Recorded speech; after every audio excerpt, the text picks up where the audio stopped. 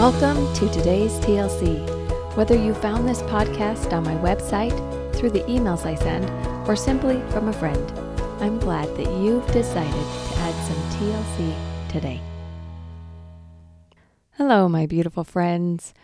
You know those moments when your body is just so alive with emotion, but it's not excitement or intensity of joy. It's just that deep gratitude that fills your whole body where you just can't help but tangibly feel it in your fingers, in your toes, where you just feel so grateful. I am in the middle of that feeling, and the reason I'm feeling so grateful is because someone that I love has been going through a very, very difficult time.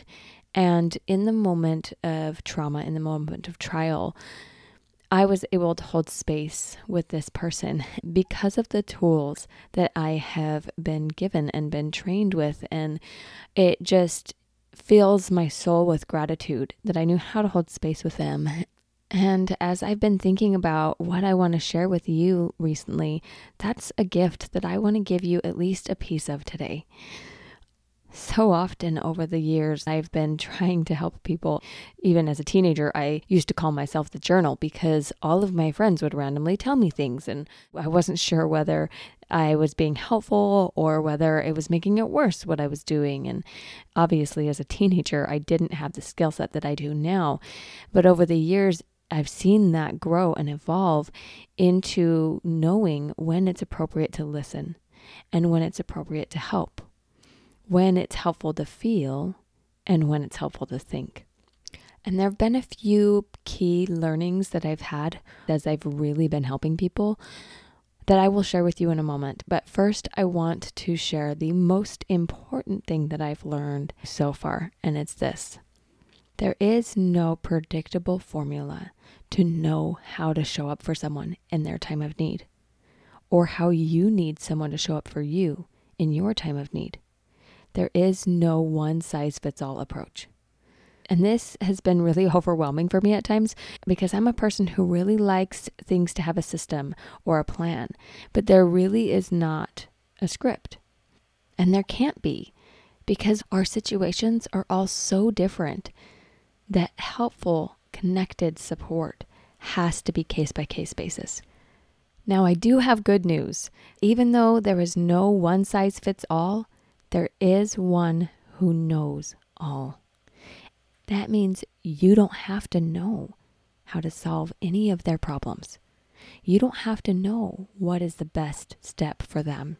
You just simply have to be open and willing to be guided by the one who knows all and channel his light that will guide you to know what to say and what to do. I know this to be true because it happens to me all the time. So often I'll think I need to help a client in one certain way, but then I'll open up myself to that guidance and I'll feel a resistance to the direction I was going to go and a pull towards a different way. When I feel that light guiding me from within, the results are often so much better and more beautiful than I could have ever created with the support that I thought that I should give. So the number one thing I want to invite you to do is practice knowing what that guidance feels like. It can be as simple as inviting that guidance as you're talking to your children, like I shared in my podcast about guidance when you feel stuck. Another obvious but often overlooked place to practice is through opening your heart in sincere prayer. Sincere prayer before, during, and after you support someone is the most powerful tool that you can use. Period. Okay, now that I've soapboxed about that a little bit, I also believe in informing your intuition so that you have knowledge to draw from while you're being guided. So let's add a little to your intuition today with what I like to call the 3 phases of support that conveniently spell the word ADD. ADD. Acknowledge, detangle, do. For the sake of clarity, I'm going to share with you as if you're the one offering support to someone, but I also want you to be thinking about the type of support you're receiving and which people in your life are helping you do these 3 phases of support. So let's start with acknowledge. Somewhere in the back of my mind, I hear Stephen Covey's voice saying, "Seek first to understand, then to be understood." Although he was talking about communication, this is a universal principle that applies to anyone looking for support. People want to be heard. They want validation for what they're experiencing, and they don't want to feel alone in their struggle. Especially if it's the first time that someone's sharing something vulnerable, holding space without judgment for them to just share can be so powerful. This is also important to understand about the way that we experience emotion. If we refuse to acknowledge our feelings, it's like a beach ball that we're pushing down in water until the pressure builds so much that it explodes. You have to allow what is going on to be looked at for you to then decide what you want to do about it. One of my all-time favorite children's book is called The Rabbit Listened. It's about this kid named Taylor who was building something new, something special, something amazing, and how proud Taylor was. But then the book shows that out of nowhere, something comes in, wrecks what Taylor was building, and things come crashing down. The book then talks about how a chicken notices, and the chicken just wants to talk about it. But Taylor doesn't want to talk. And then the bear comes, and the bear wants to yell and shout, and the elephant, Trumpadad, knows just what to do. And it goes through these different animals and how they respond to this traumatic experience that Taylor has. The hyena laughs, the ostrich hides, the kangaroo tries to clean it all up, the snake wants to go knock somebody else's down. It goes through the different emotional experiences of what other animals are trying to tell Taylor is the solution to Taylor's problem. But Taylor doesn't want to do any of it, and they all leave Taylor alone. How often do we feel that way? People come to us trying to give their solution to our problems, and we just don't have space for it because it's their solution, and they haven't heard what's going on for us first. The pivotal part in this book is when Taylor is quietly sitting, crying, and doesn't even notice that a rabbit comes and snuggles up right next to Taylor, and they just sit in silence together. Taylor eventually says, "Please stay with me." And the rabbit listened. Because the rabbit creates that safe space, Taylor then starts talking and shouting and remembering. Taylor shares plans to hide, throw everything away, and ruin things for someone else. Then comes my favorite part of the book. It says, "Through it all, the rabbit never left. And when the time was right, the rabbit listened to Taylor's plans to build again. I can't wait," Taylor said. "It's going to be amazing." The ultimate goal of supporting someone is to give them that space so they have the courage to build again, to build something amazing. But we have to acknowledge the hard first. Intuitively, we know this because we want to go and share whatever went wrong with whoever will listen to us. But there's a difference between sharing in a connected and helpful way and sharing in a way that just adds to the drama. In therapy and coaching, we like to call this clean pain versus dirty pain. Dirty pain is when you call up your girlfriend because somebody was so rude to you and your girlfriend says, "Oh, I can't believe that they did that." And you both are like, "Right? This is so terrible." And you just sit and gossip about what happened. Somebody's just getting in the mud with you and you both are just playing in that mud. That's dirty pain. It's not going anywhere. Dirty pain usually has a lot of stories, things that aren't true, or perceptions that you blow up to be bigger than they really are. Dirty pain also blames everybody else and doesn't take ownership. Clean pain focuses on you, how you're feeling, and what's going on for you. When you experience clean pain, it's like the feeling and the energy goes through you and then out, instead of getting stuck in you and building. In my experience, clean pain requires honest feeling, and dirty pain, you just have to be willing to talk. As someone offering support, one of the ways to help people stay in clean pain is to bring it back to them. A conversation comes to my mind that I had with one of my clients whose husband was struggling with pornography addiction and kept going past the boundaries that they had set. She was very frustrated in the session that we were having and felt completely justified in telling me all of the things that he was doing wrong.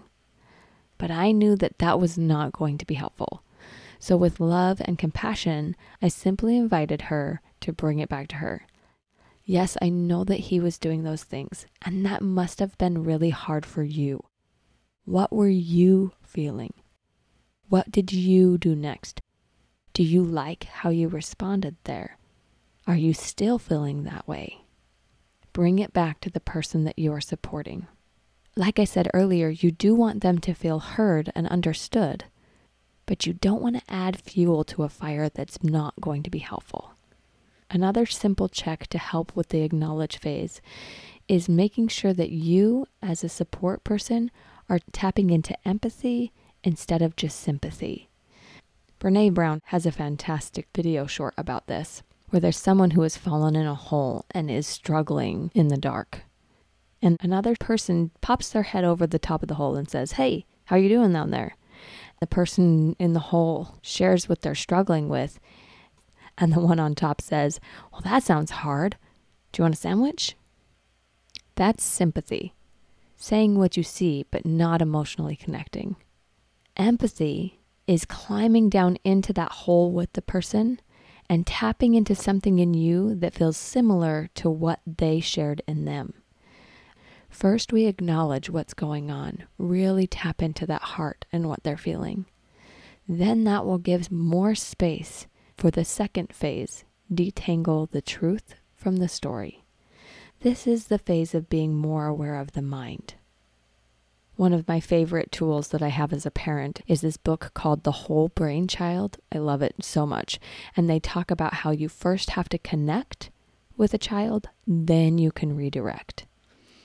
So that's what you're doing with the person that you're supporting. You connect with them and invite a redirect. And this redirect is where we clean up the things that aren't being useful and refocus on what's true and what's helpful. For example, if someone is sharing with you, "I just have so much to do. My to-do list is so long and I have to take my kids to this thing, finish this report for work, make dinner tonight," and they rattle off their to-do list. In that moment, you can acknowledge that and say, "It seems like there's a lot going on for you right now and you feel kind of overwhelmed." That's phase one, acknowledge. Then you can invite the truth by saying something like this: "Do you really have to do those things?" And they'll give you a bunch of reasons why they have to. "Oh, well, if I don't do this with my kid, then they're going to hate me forever. I'll get fired if I don't do that report for work. And we have to eat tonight, so yeah, I have to do all of these things." But if someone believes that they have to do something, how do they feel about it? They feel stuck, maybe resentful, feels more like a chore. But truly, we don't ever really have to do anything. God has given us choice. We get to decide what we do each day. And reminding the people that we support that they have choice and owning that choice can be so empowering. You don't have to feed your kids. You choose to because that's the type of mom you want to be. You don't have to do that report. You choose to because you appreciate having employment. See how cleaning up that have to lie can give you more space to choose what you want to do. And that's phase 3. Decide what to do next. With an acknowledged heart and a detangled mind, the person you're helping will have so much more clarity to decide what to do next. We know this is true because how we're thinking affects how we're feeling and actually drives us to do useful things and move forward, which is probably why the person came to you asking for support in the first place. So you can take this phase wherever you want to, wherever you feel that guidance to go next. Remember, we're checking in with that guidance as we're offering support because honestly, we don't know what's best for the people that we support. But gratefully, we've created a cleaner space to be able to feel that guidance as we inform our intuition. On that note, in the do phase of support, there are 3 vital things that I use. The first thing, bring it back to today. If you're helping someone who's in trauma or who is feeling flooded with emotion, their brain will automatically fast forward their fear to the future. They're going to think about all the things that could go wrong and want to own it now, but that only makes them feel the consequences before they even happen, and they might not even happen. If they do want to focus on the future, help them create a vision that is peaceful and empowering to them. Bring it back to what they want to do today while honoring who they want to become tomorrow. The second thing I strive to do in this phase of support is to invite them to do self-care. Self-care is a quick win for people who are experiencing intense emotion. It gives them the confidence that they have their own back and that they don't have to rely on the people around them to help them feel better. It can be as simple as taking a mindful breath or walking out your front door and just looking up at the sky for 30 seconds. Whatever it is, invite them to honor themselves and honor that they've experienced something intense today. When we draw from that well, we need to refill it. So bring them back to the present moment and help them do something for them today. That brings us to the last thing at the last phase of support, but it is not the last priority.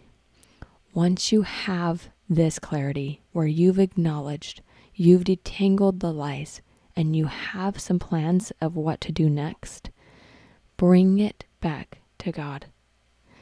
There is a tangible freedom and peace that comes when you know that what you are doing is sanctioned by the Spirit, that you are honoring God's path for you and you have Him on your team as you walk forward in faith. There is nothing else that can give you that same confidence.